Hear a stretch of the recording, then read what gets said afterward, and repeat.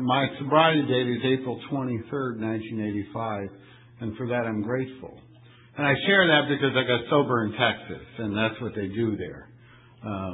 It reminds me, there was a story down there of a clubhouse down in Amarillo, and they were going around the room introducing themselves one night, and different ones introduce themselves different ways. And this guy Ed says, "I'm Ed, and I haven't found it necessary to have a drink for 14 years, 6 months, 9 weeks, 3 days, and 4 hours."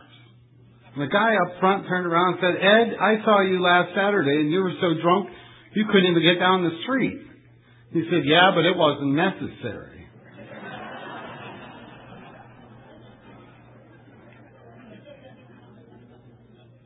I am convinced that every drink of alcohol I had was necessary to get me to and keep me in the rooms of Alcoholics Anonymous. And I'm grateful that Alcoholics Anonymous was here when I was ready. Earlier today someone said you get nervous, and I'm a little nervous that someone about halfway down is going to say, "Stand up." But really I don't. I've got a pretty good idea what I'm going to say, and you have no idea what you're going to hear. So if anyone should be nervous, it should be you and not me.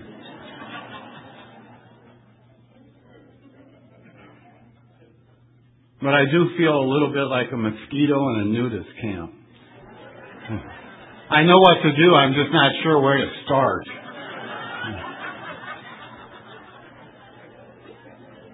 When I was 7 years old, I lit the house on fire. Now, that didn't make me an alcoholic, but I'm going to kind of give you a picture of what that was like. I lit the house on fire, and then I realized what I had done. And then I'm across the street, and I got the street blocked off, and the fire trucks are there. And I come from a family of 7. I grew up outside of Buffalo, New York, in a little town called East Aurora. And the fire trucks are there. I'm sitting on the neighbor's porch with my mother and some of my brothers and the neighbors, and there's panic in the neighborhood. They're chopping down the door and running in with hoses. And I'm sitting on the porch watching this. There's only one thing going on in my head.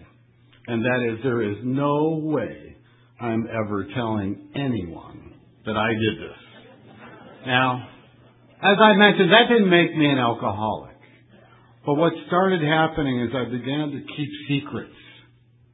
And that was a secret. And a few weeks later, I was up at one of the local stores, a five and dime store, and there was something in there that I saw that I wanted, and I didn't have the money for it, so I took it.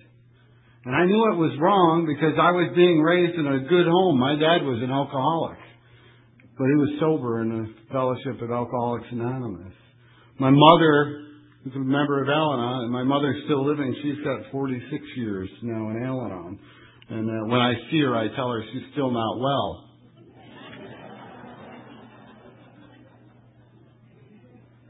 Well, and I want to recognize the Al-Anons tonight and all of the non-alcoholics that are here for support or here to participate in the conference. And I think it's wonderful. I want to thank Jay and the committee for extending the invitation to me to allow me to come and share with you all the way from warm Arizona. The beach is beautiful. Arizona is an absolute fantastic place to live if you love the beach and hate the ocean. But I love the ocean, too, and it's really good to be here. And, I got sober in Texas, and if I ever get to that in my talk tonight, you'll hear a little more about it. But my sponsor used to share a story about this guy, Lance and Chris. And Lance was the AA, and Chris was a new Al-Anon. And she was going to a lot of Al-Anon meetings, and Lance was bouncing in and out of AA and really having a tough time. And one day they started fighting. It was on a Saturday afternoon, and Lance came home pretty drunk. And the fight started, and it went on for a couple of hours, and finally Lance had all he could take. Now, Chris had been going to Al-Anon. They had been talking to her about tough love. So Lance went in the bathroom. He turned the gas on. He got the tub full, got in the tub, and laid down. He's going to die. Well, a little while later, Chris got curious, and she went over and she banged on the door and said, "Lance, what are you doing in there?" And he said, "I've got the gas on. I'm committing suicide." She said, "Well, put some towels around the bottom of the door. It's making the cat sick."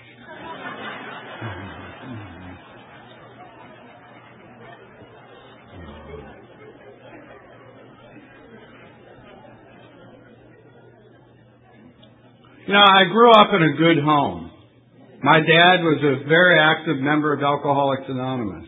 It wasn't unusual in our home as we were getting ready for school as kids to have a drunk sitting at the kitchen table in the morning, shaken, waiting to get fed or to be brought to a meeting.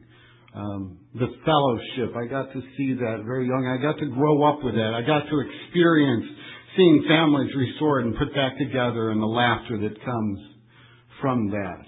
I also got to see the tragedy of Alcoholics Anonymous and when my dad would experience the death of maybe someone he was sponsoring or those type of things. So I got to see all of the experiences that you can see from the outside of Alcoholics Anonymous, kind of looking at it as a kid growing up. And my behavior was not conducive to the way that I was brought up. And I thought I was a disappointment. And I really felt like I was always disappointing someone. And I knew that I was a disappointment because my behavior didn't measure up to what I thought they wanted. What was really going on was my behavior didn't measure up to what I thought I wanted. And I began to develop this image of myself that wasn't good. And I was doing these things and I was keeping secrets and I was taking on the mental responsibility of every problem that was in the house. And my dad hadn't been sober long, so there was fighting and things like this still going on. And I'd lay up in bed scared, thinking that I was the cause of it. And I slept in a room with two brothers. So we didn't have a huge house, but we had a lot of kids. So 7 kids, so it was me and my 2 brothers in the back bedroom. I joke around and I say I never slept alone till I was married. But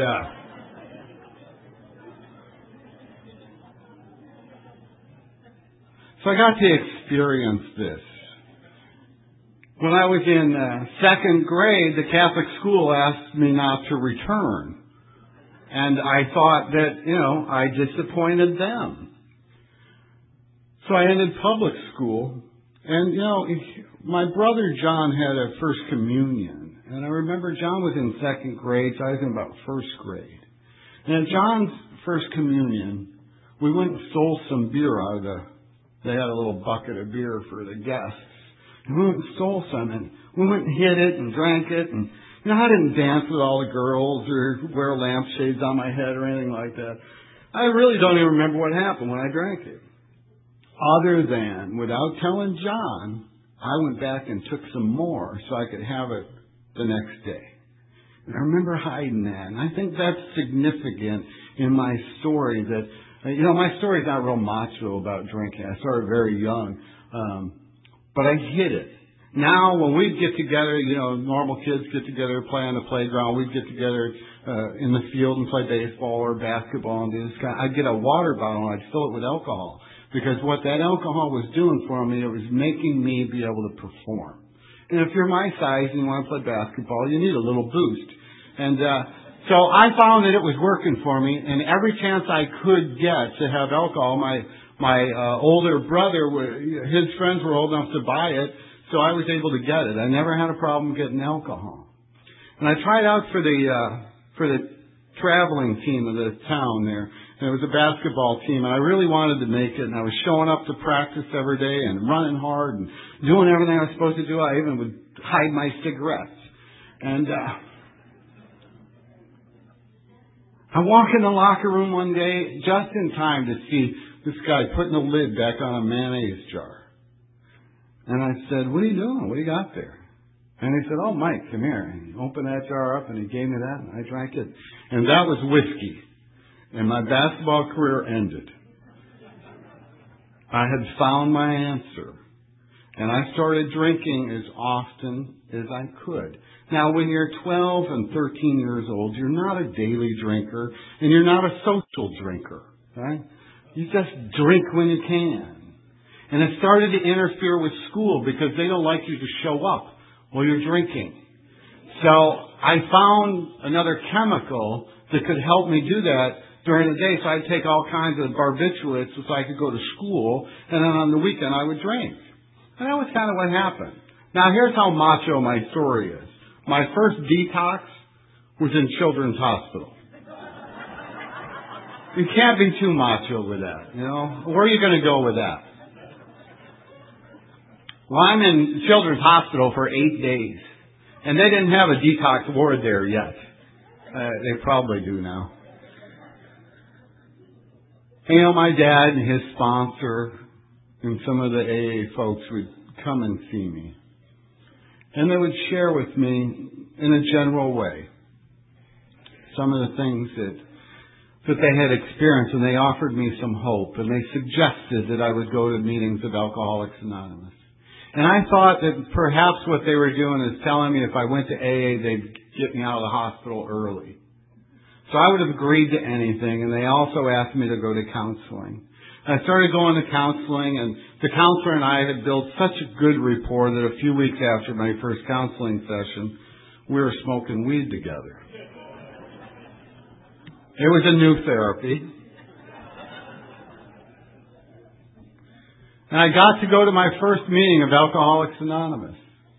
And it was in the bottom of a police station, Orchard Park, New York. It was my dad's home group, and I remember it was a Friday night at 9 o'clock. I went with him and his sponsor, and we walked down the wooden stairs, and they had a small ceiling with a smoke-filled room and coffee and donuts over on the table, and it was a great meeting, and the people knew me. I think they thought my dad was bringing one of his kids. At least that's what's in my head. You know, they all probably knew.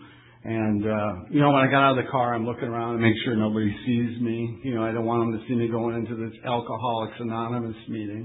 I'd already been in detox in Children's Hospital. And, you know, they went around that room that night, and this one said, I'm Bob, and I'm an alcoholic, and I'm Dorothy.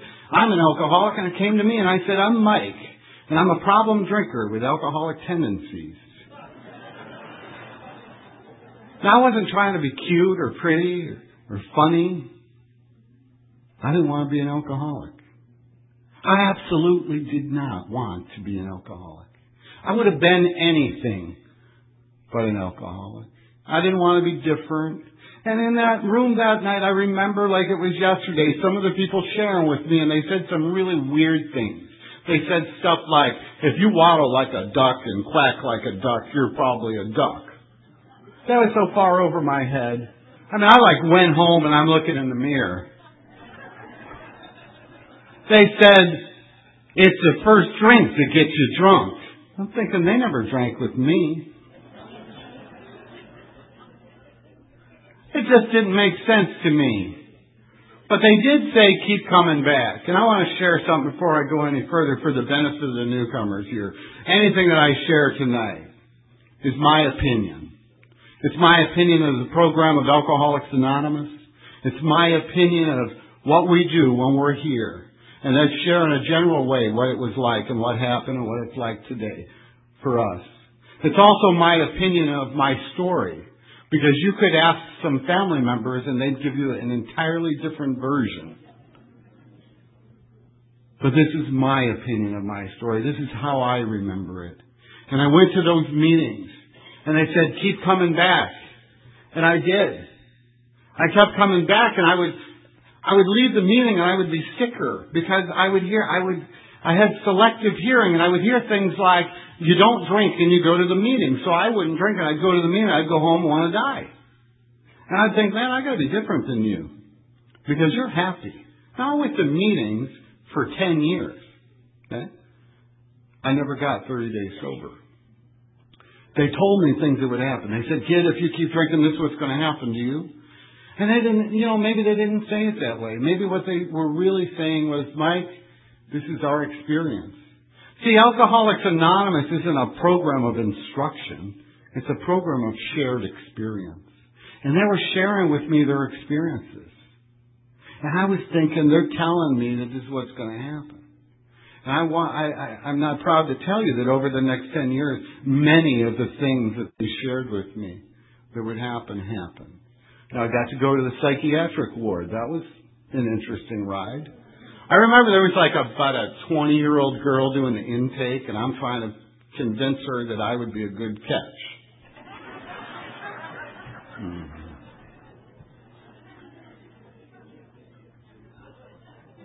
I had selective hearing. What I was hearing was, don't drink, go to a meeting. And I wouldn't drink, I'd go to a meeting. Every time I stopped drinking, I'd get sicker, I wouldn't get better. I'd come in here, you'd get a 30-day chip, I'd get a resentment. You'd get a cake, I'd think you're lying. You'd get married, I'd be jealous. You get a job, I'd be angry. See, I was a victim. I was looking at what everybody else was doing. I was looking at how you looked. You looked so beautiful. And I felt so ugly. I felt like such a disappointment. I knew I was a disappointment. I couldn't measure up to what I wanted. How could I possibly measure up to what you wanted? And every time something was good, somehow I found a way to bring it down on my head. The greatest joy, the greatest accomplishment that I ever had before I came to the rooms of Alcoholics Anonymous and got sober was I graduated from high school. And I remember telling my kids, today I try to explain to them that really is a super huge accomplishment for a guy like me because I didn't go. And that's hard to do. And when I did, I was intoxicated. And they gave me a diploma. I picked up many nicknames while I was in high school. Fitz and all kinds of stuff. Well, that was all good, but the day of my graduation, on the way to the graduation, I stopped at the local bar and I had a couple shots of wild turkey because you could drink when you were 18 and I was 18, so it was fine for me to stop. But I had been drinking in the bars for a couple of years because all my brother's friends were the bartenders. Well, anyway, I'm getting ready. They call my name and I'm crossing the stage. Now, out in the audience is my mom and my dad, my grandmother, and probably a couple other relatives. And I'm about halfway across that stage, and what I hear is one of the people that knew me yelled one of my nicknames as loud as he could, and that was drugs. And before I got that diploma, I knew one more time that I was nothing more than a disappointment to everyone. And that's how I felt. That's how I felt at all of the events that happened. April 21st, 1985, I broke into a house in downtown Buffalo. And I broke into that home because I knew the guy that lived there had a gun. And I wanted to kill myself. I had finally gotten enough courage to commit suicide. I had been through enough. I wanted the pain to stop. I had been in and out of the hospitals many times. I'd been to AA. I'd been to NA. And that's another thing. There are so many 12-step groups there. It's like 543 or something. There's NA and OA and CA and PA and GA and SA and EA, and they've got a new one. It's Paranoia Anonymous. Yeah, they've got an unlisted number. They don't tell anybody where they meet.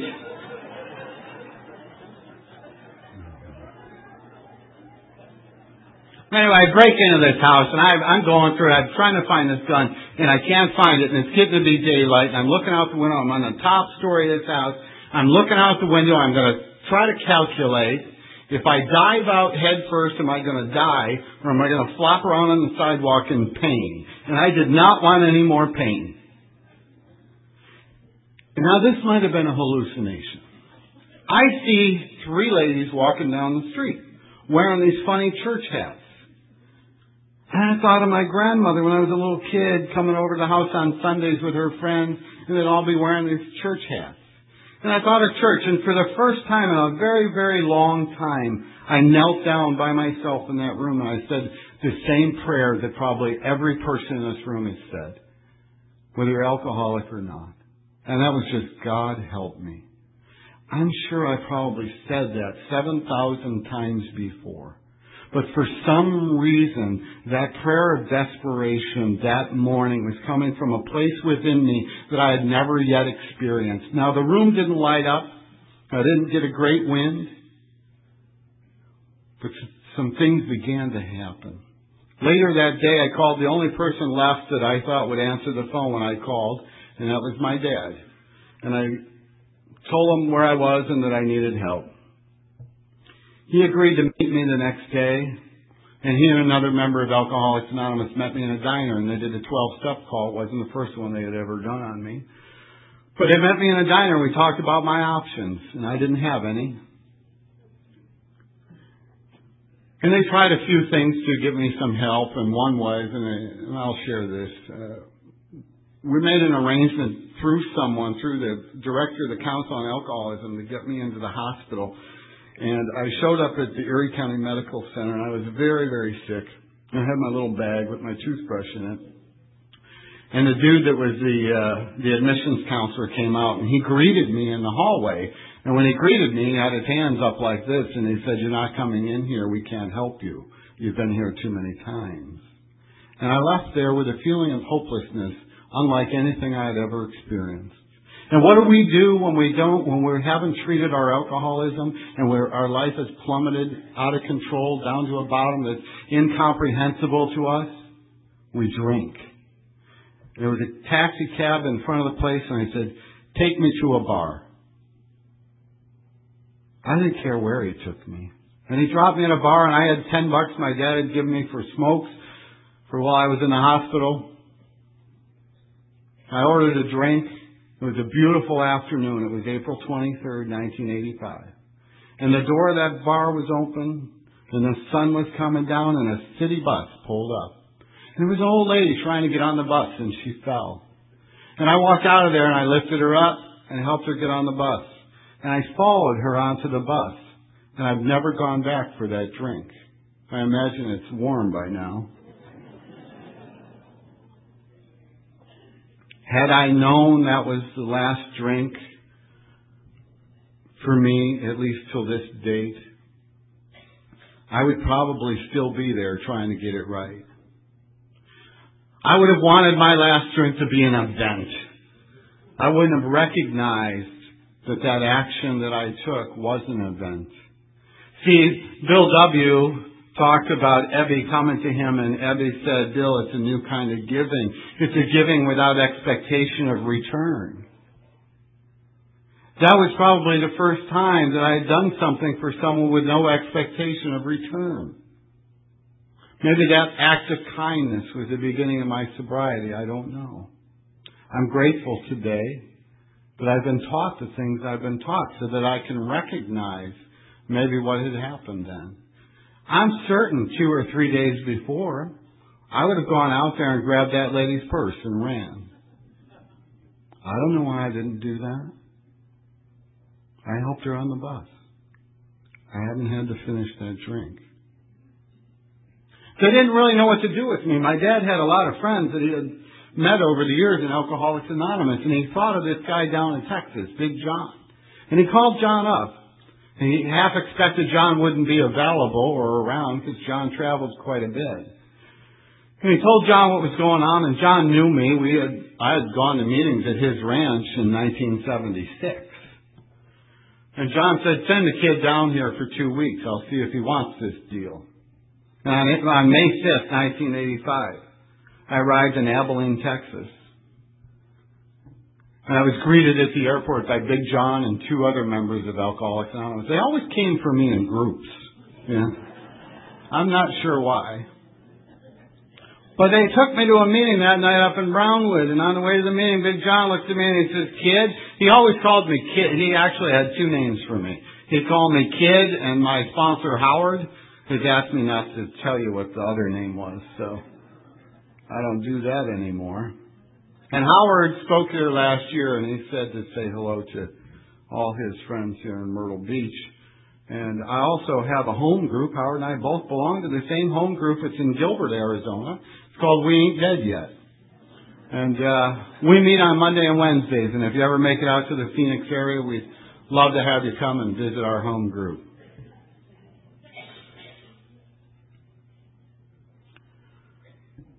After that meeting that night, on the way to the meeting, John says, "Kid, if it comes to you, give him a sobriety date if you've got one, and then be quiet." And he might not have said it quite that way, and that was fine with me because my vocabulary was very limited then. I could get about a 7-word sentence out, and 3 of them started with F. So they really didn't want to hear what I had to say anyway. Well, we got back to John's apartment that night, a little one-bedroom apartment in Bangs, Texas. I don't know if anybody's ever been to Bangs, Texas. If you have, I apologize.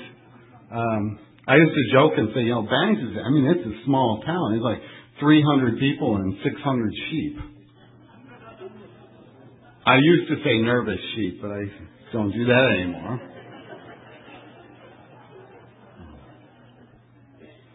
Anyway, we got back to John's apartment that night after the meeting. John was a big man, and to me he was a giant of a man. He always wore a jacket, and he's pacing. And I'm sitting on the couch, and I'm sick, and he's pacing. And he says, "How long you been around the deal, kid?" And with as much ego as you can have. When you weigh 90 pounds, everything you own is in a cardboard box, and you're wearing someone else's pants. I said, about 10 years. He says, "I don't know if you got the guts it takes to make it. But if you do, we can show you by living proof how you never have to live this way again. And if you want to get sober, I'll go to hell and back with you. And if you don't, you can go to hell alone. I'm waiting for Welcome to Texas."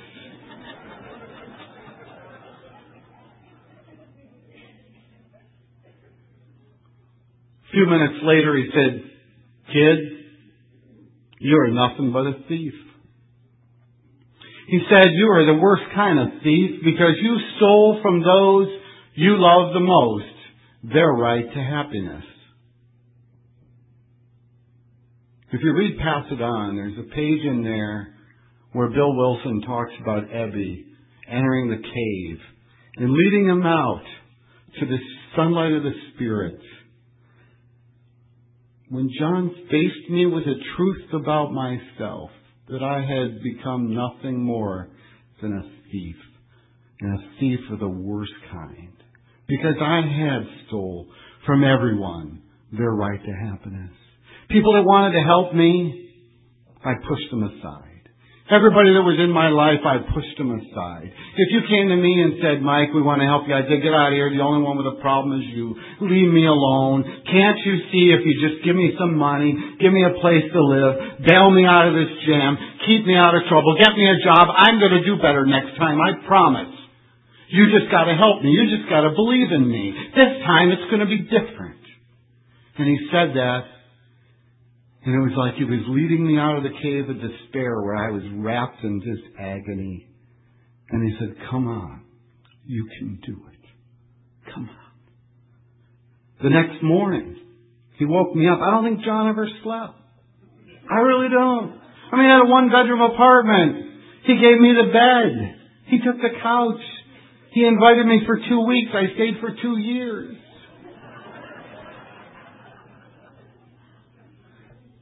Come on, kid, let's go. Where are we going? You're 80. I don't know anybody in Texas. We got people to see, places to go, things to do. Let's go. And he dragged me out of bed and he dragged me down to his best friend's house. This man's name was Bill O. And Bill was one of the original tapers for our fellowship. And we pulled up in front of Bill's house, the Midwest Tape Library to be exact. And John said, "Mike, this is the largest AA tape library in the world." And I'm like, "So?" And we go in, and I meet Bill. Now, some of you might have known Bill and Arbutus. Okay? And Bill had one arm and one eye. Okay? And he always wore a jacket, too. And John introduces me to Bill, and I'm thinking, I nicknamed Bill immediately, Grumpy. Okay? And that was my nickname for Bill. And we're drinking instant coffee. Now, let me give you a little better picture, too. And for the benefit of the newer, younger folks, instant coffee is like warm water with dirt in it. Okay? And you mix it up, and you drink it, and you wouldn't complain. Okay?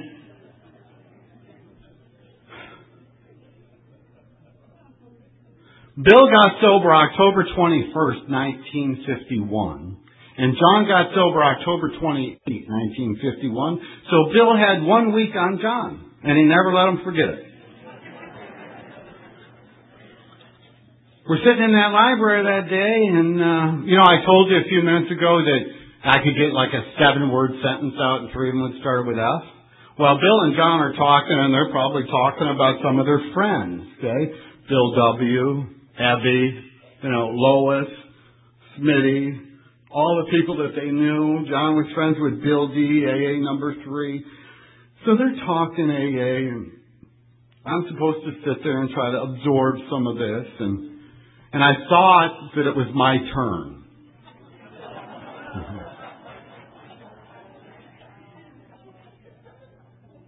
Now, it wasn't really well thought out, I can guarantee you. So I volunteered one of my sentences. Bill was not impressed.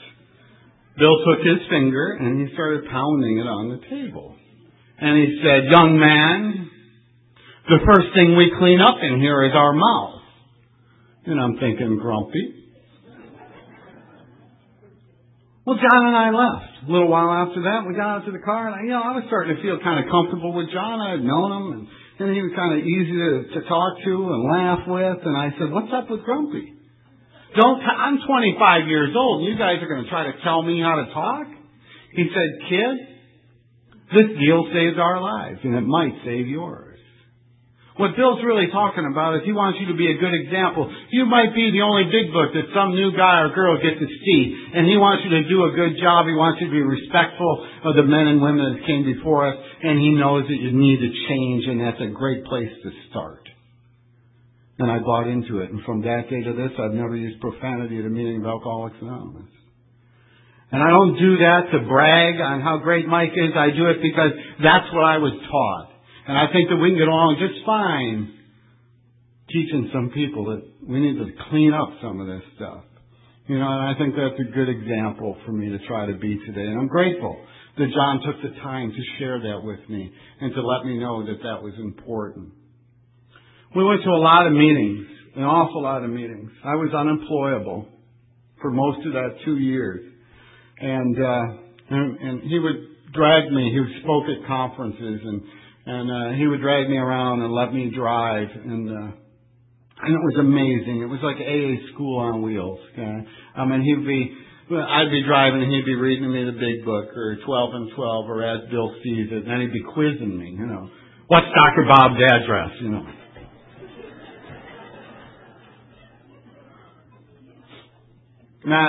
Today I truly am so grateful. I read the big book because I heard people talking about reading the big book at meetings, and I thought, well, that would be a good thing for me to do because they're all talking about it, and I could impress John with it, so I did, and I read it. Well, I read the first 164 pages. To me, that was the big book. And I remember I said, "John, I did it." And he said, "What?" And I said, "I read it." And he said, "What?" And I said, "The big book." And he said, "Oh, good, kid. I read Moby Dick and I don't remember a damn bit of it. You got to study that book." What do you think we were doing the next day? We're sitting in his living room studying the big book of Alcoholics Anonymous.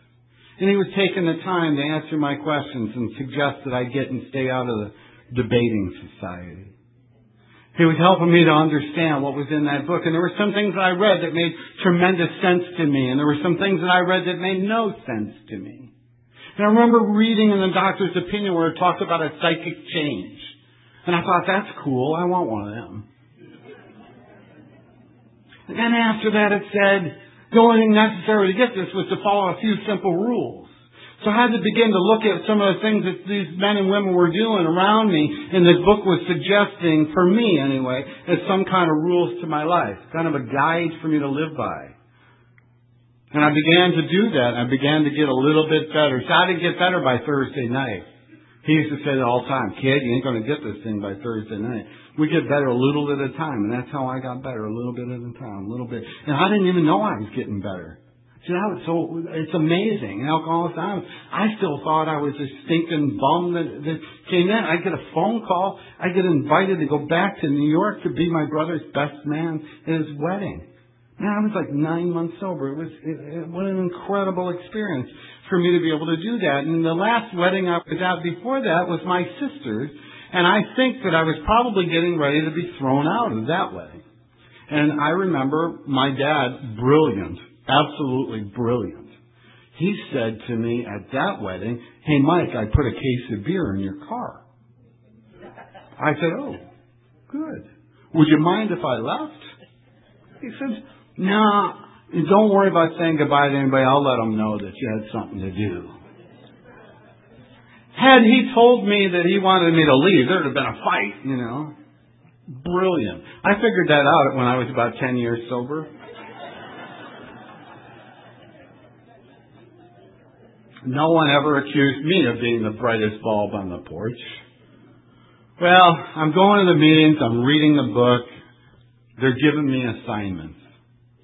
Stand at the door and greet people. Well, all right. Yeah. I'm beginning to feel a little bit better, but I don't want you to know it because I still have that victim mentality. Okay?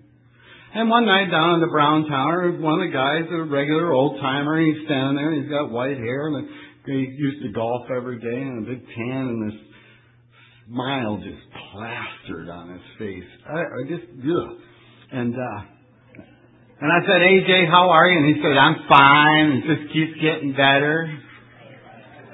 I thought he was on pills. And I said, "You really mean that?" And he said, "Yes." And I left there and I decided I wanted to be more like AJ.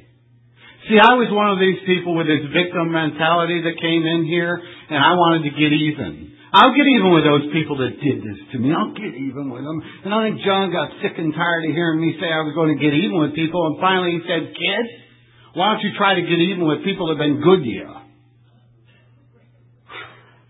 That's what I've been doing the last 25 years, and I haven't even begun to scratch the surface to be good to the people, to give back some of the goodness that has been freely given to me by the men and women in Alcoholics Anonymous.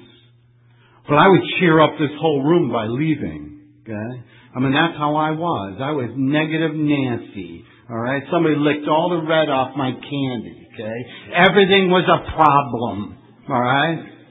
And AJ says this, and I decide I'm going to start being happy. I'm going to get into this deal, and I'm going to be happy. And, this is going on, and I'm greeting people, and I'm looking them in the eye, and I am happy. I mean, it's happening. The miracle's happening. And this lady says, "How you doing?" I said, "I'm doing really good. Things are getting better." What do you think she said? "Just wait till the pink cloud lifts." I went to Big John, with tears in my eyes. "John, what's that?" And he said, "Don't worry about it, kid. You just keep doing what you're doing." And I want you to know, if you're sitting there tonight, I don't care if you're 1 day or 20, 30, 40 years. If you're having a good day, this program's a day at a time. And if you found a way to be happy today, enjoy your happiness. Enjoy your day. And share it with someone else, because that's what we do in this program. We give of ourselves to others without expectation. We share that joy that we get, that we're able, the blessings that we're able to have in Alcoholics Anonymous. If there's anything that in my talk that I think I skimp over, and that's what it's like now. And I probably should spend more time with that in my talk. But I get so caught up in what happened with John and Bill and the people that I was around that I want to share that with you, because the history of Alcoholics Anonymous has become so important to me that I've spent the better part of the last 20 years studying it. And because I love it. And I've been attracted to that. And that library that Bill has, I now have in my home. I've got 3,500 reel-to-reel tapes in my living room. I married the greatest woman in the world. I will guarantee you that. And we have been together trying to get that library digitized so that it will be permanently archived and make it available to the next generation of AA and Al-Anon members. So that's been our commitment of service, to do that. And I'm grateful. My kids think I'm crazy.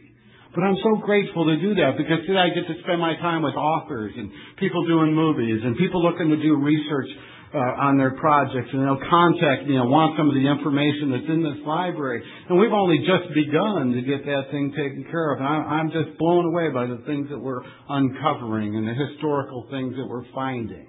And it's just been a real thrill for me to do that. And that's part of the reason I think I stay a little bit into that what happened part, or, what happened, not what it was like, but what happened. And one day I was in the library over at Bill's house, and Smitty was there, Dr. Bob's son. And Smitty was talking, and he said, did John and Bill ever tell you about the first guy my dad and Bill W. worked with? Now, I had learned enough about AA history to be dangerous, okay?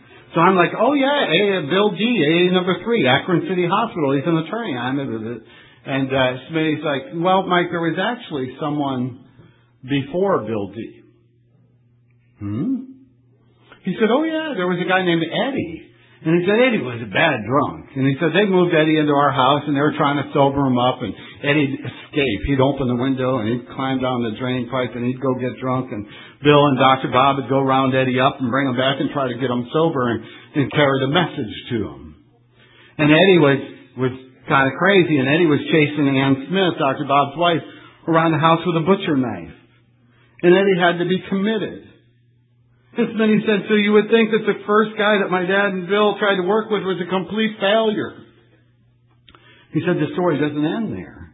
He said, 15 years later at my dad's funeral, a guy came up to me and said, do you know who I am? And he said, why, you're Eddie. And they shook hands, and Eddie said he'd been sober for 2 years and was a member of the Youngstown group. And I left that library that day with a profound spiritual experience. Because what had happened to me listening to those words of the very first person that Dr. Bob and Bill tried to help, it brought my alcoholism to life in a way I'd never seen it. Because I realized right then and there that Alcoholics Anonymous wasn't built on success. It was built on failure. It was guys like Eddie and guys like Mike that made Alcoholics Anonymous work. And for the first time, I knew I belonged here, and I was home with my family.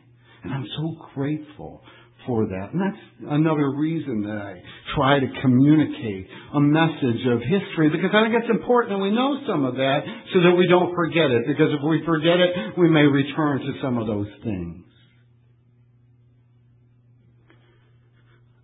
After a couple of years with John, I decided it was time to go off on my own. So I moved to Chandler, Arizona. And I was living with an AA guy that my dad knew, and doing a construction job. I was a laborer for a construction company in August. I mean, it gets hot.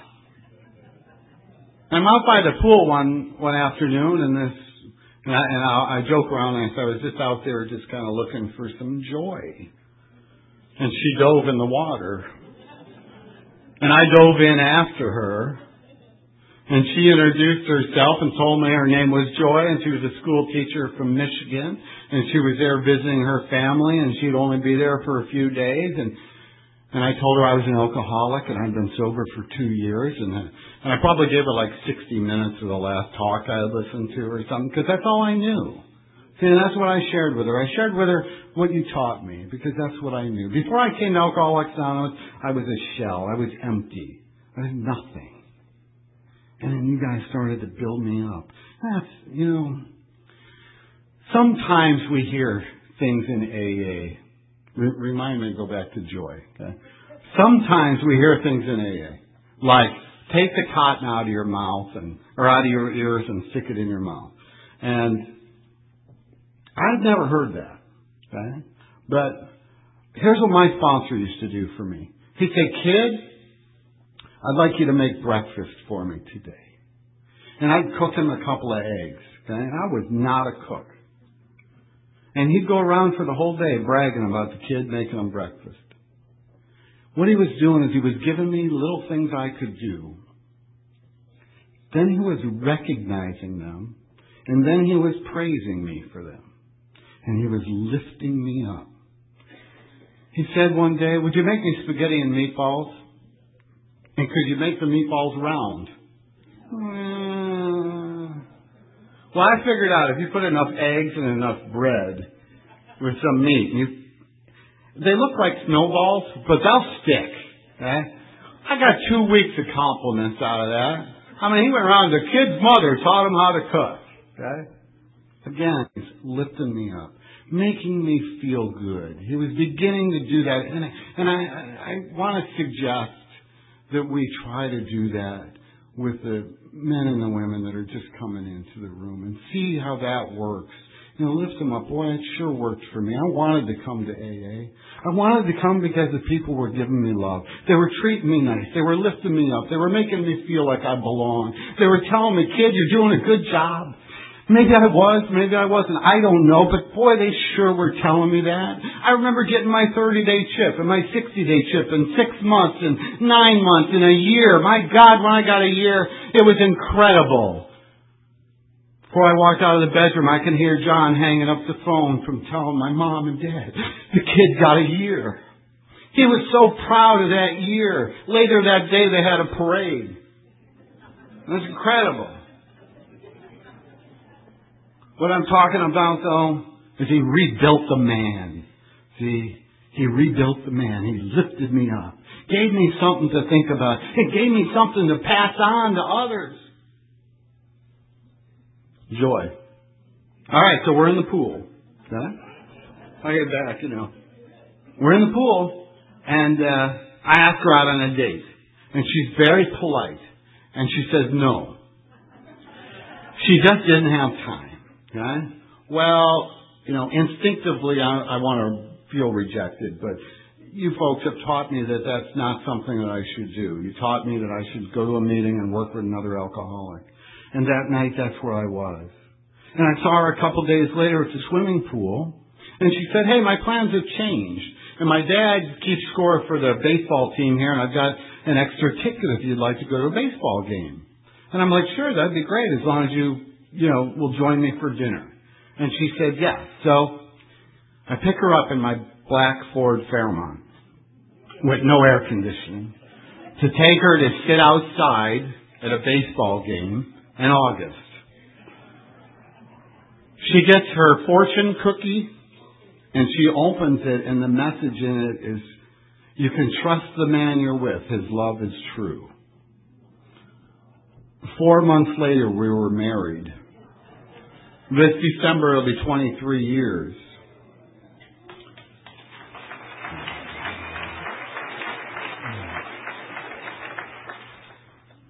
My relationship with Joy is better today than it has ever been.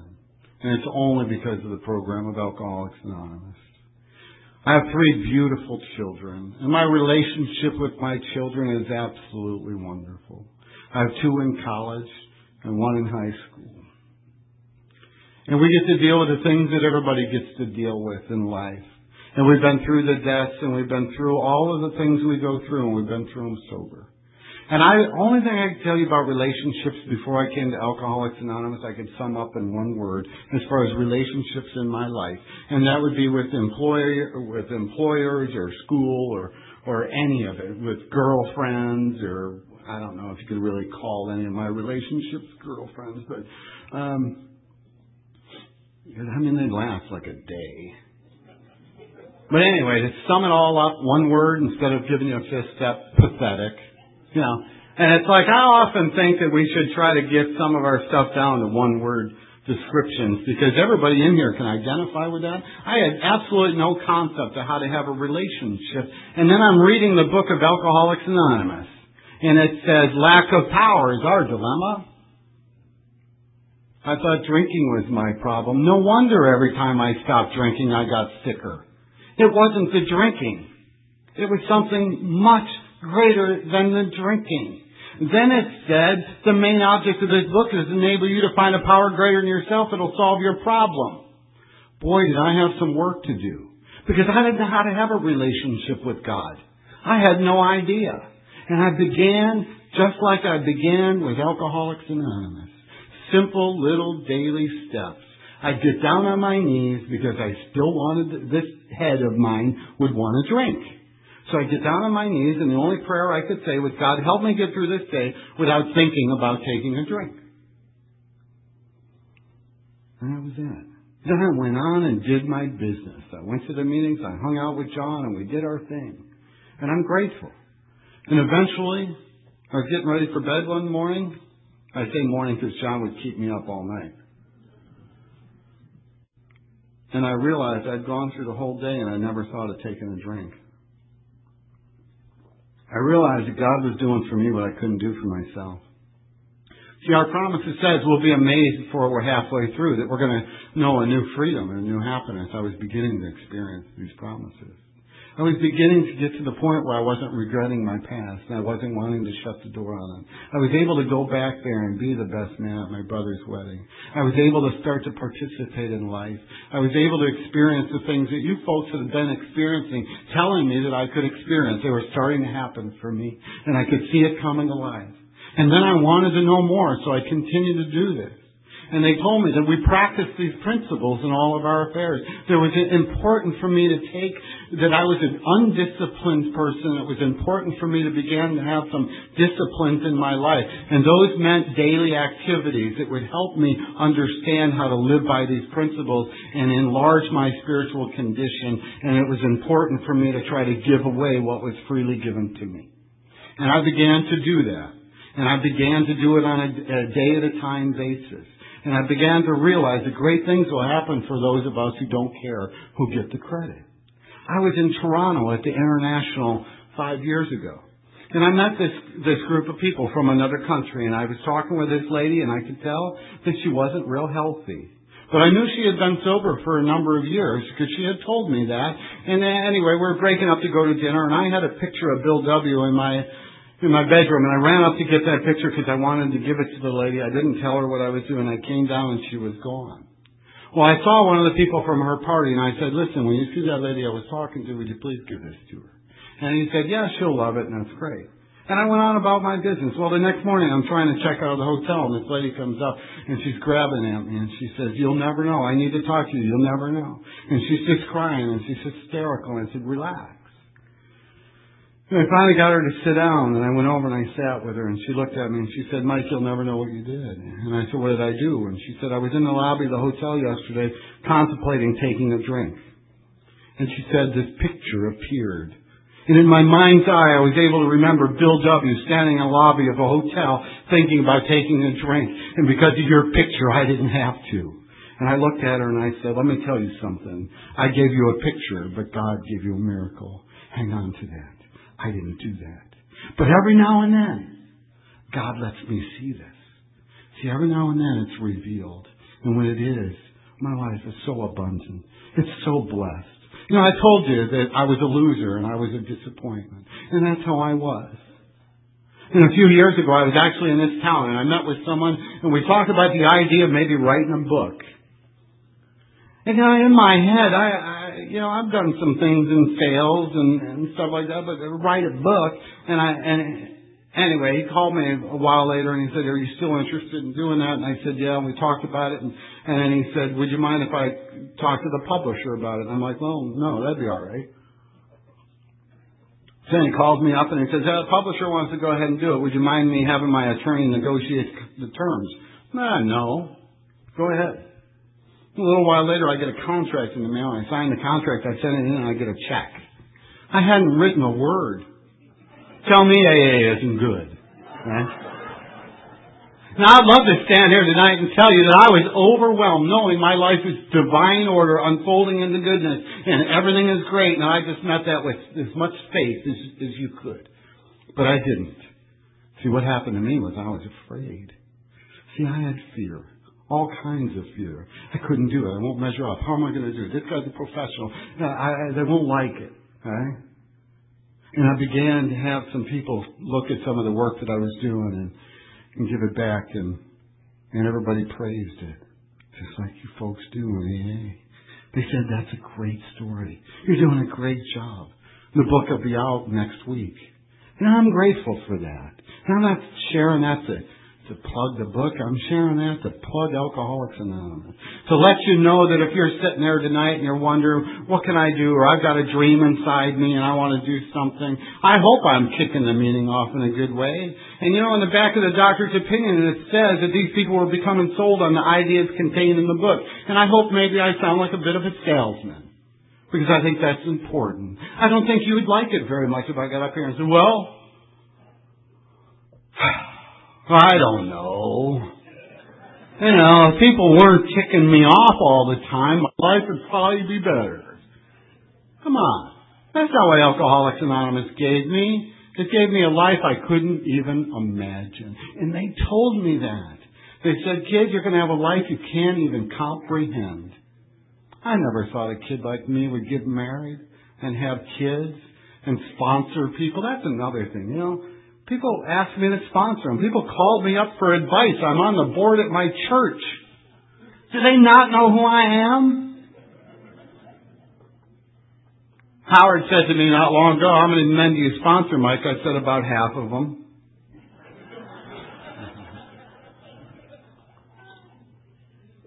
Well, I don't know how long I've been talking, but I think it's getting time to wrap it up. Dr. Bob in his last talk said that if you simmered Alcoholics Anonymous down to just two things, you'd have love and service. And I said to John, tell me about this love business. And he said, Mike, a definition I like to give you for love is an unbiased attitude of goodwill toward everyone. I said, what does that mean? He said, that just means you don't wish that guy get hit by a car. I can love that way. What he did, and I thank God, what he did was he brought the bar down to where I was. He didn't make me come up to where he was. And isn't that what we do in Alcoholics Anonymous? Don't we go down to where that newcomer is and meet them where they are instead of making them come up to where we think we are? Isn't that how it works? One alcoholic talking to another alcoholic, giving that hand of kindness and consideration and love that was freely extended to each one of us. And then he said service. And that's that giving of ourselves to another without expectation. I've had the privilege of listening to thousands of hours of those recordings. And they have really enlarged my life, and I'm so grateful. I am so grateful for that. I think that the CDs that you can pick up, even if you don't like the talk, pick the CDs up and give them to someone else and let them benefit from them, because it's such an important service. And thank you for doing your job and what you have been called to do, James. One of my sponsors, Dick, John's sponsor, I was telling somebody, because Dick got sober in Washington in 1941. And he closed one of his talks by saying that a bell is not a bell until we ring it. And a song is not a song until we sing it. And love wasn't put in our hearts to stay. Love is only love when we give it away.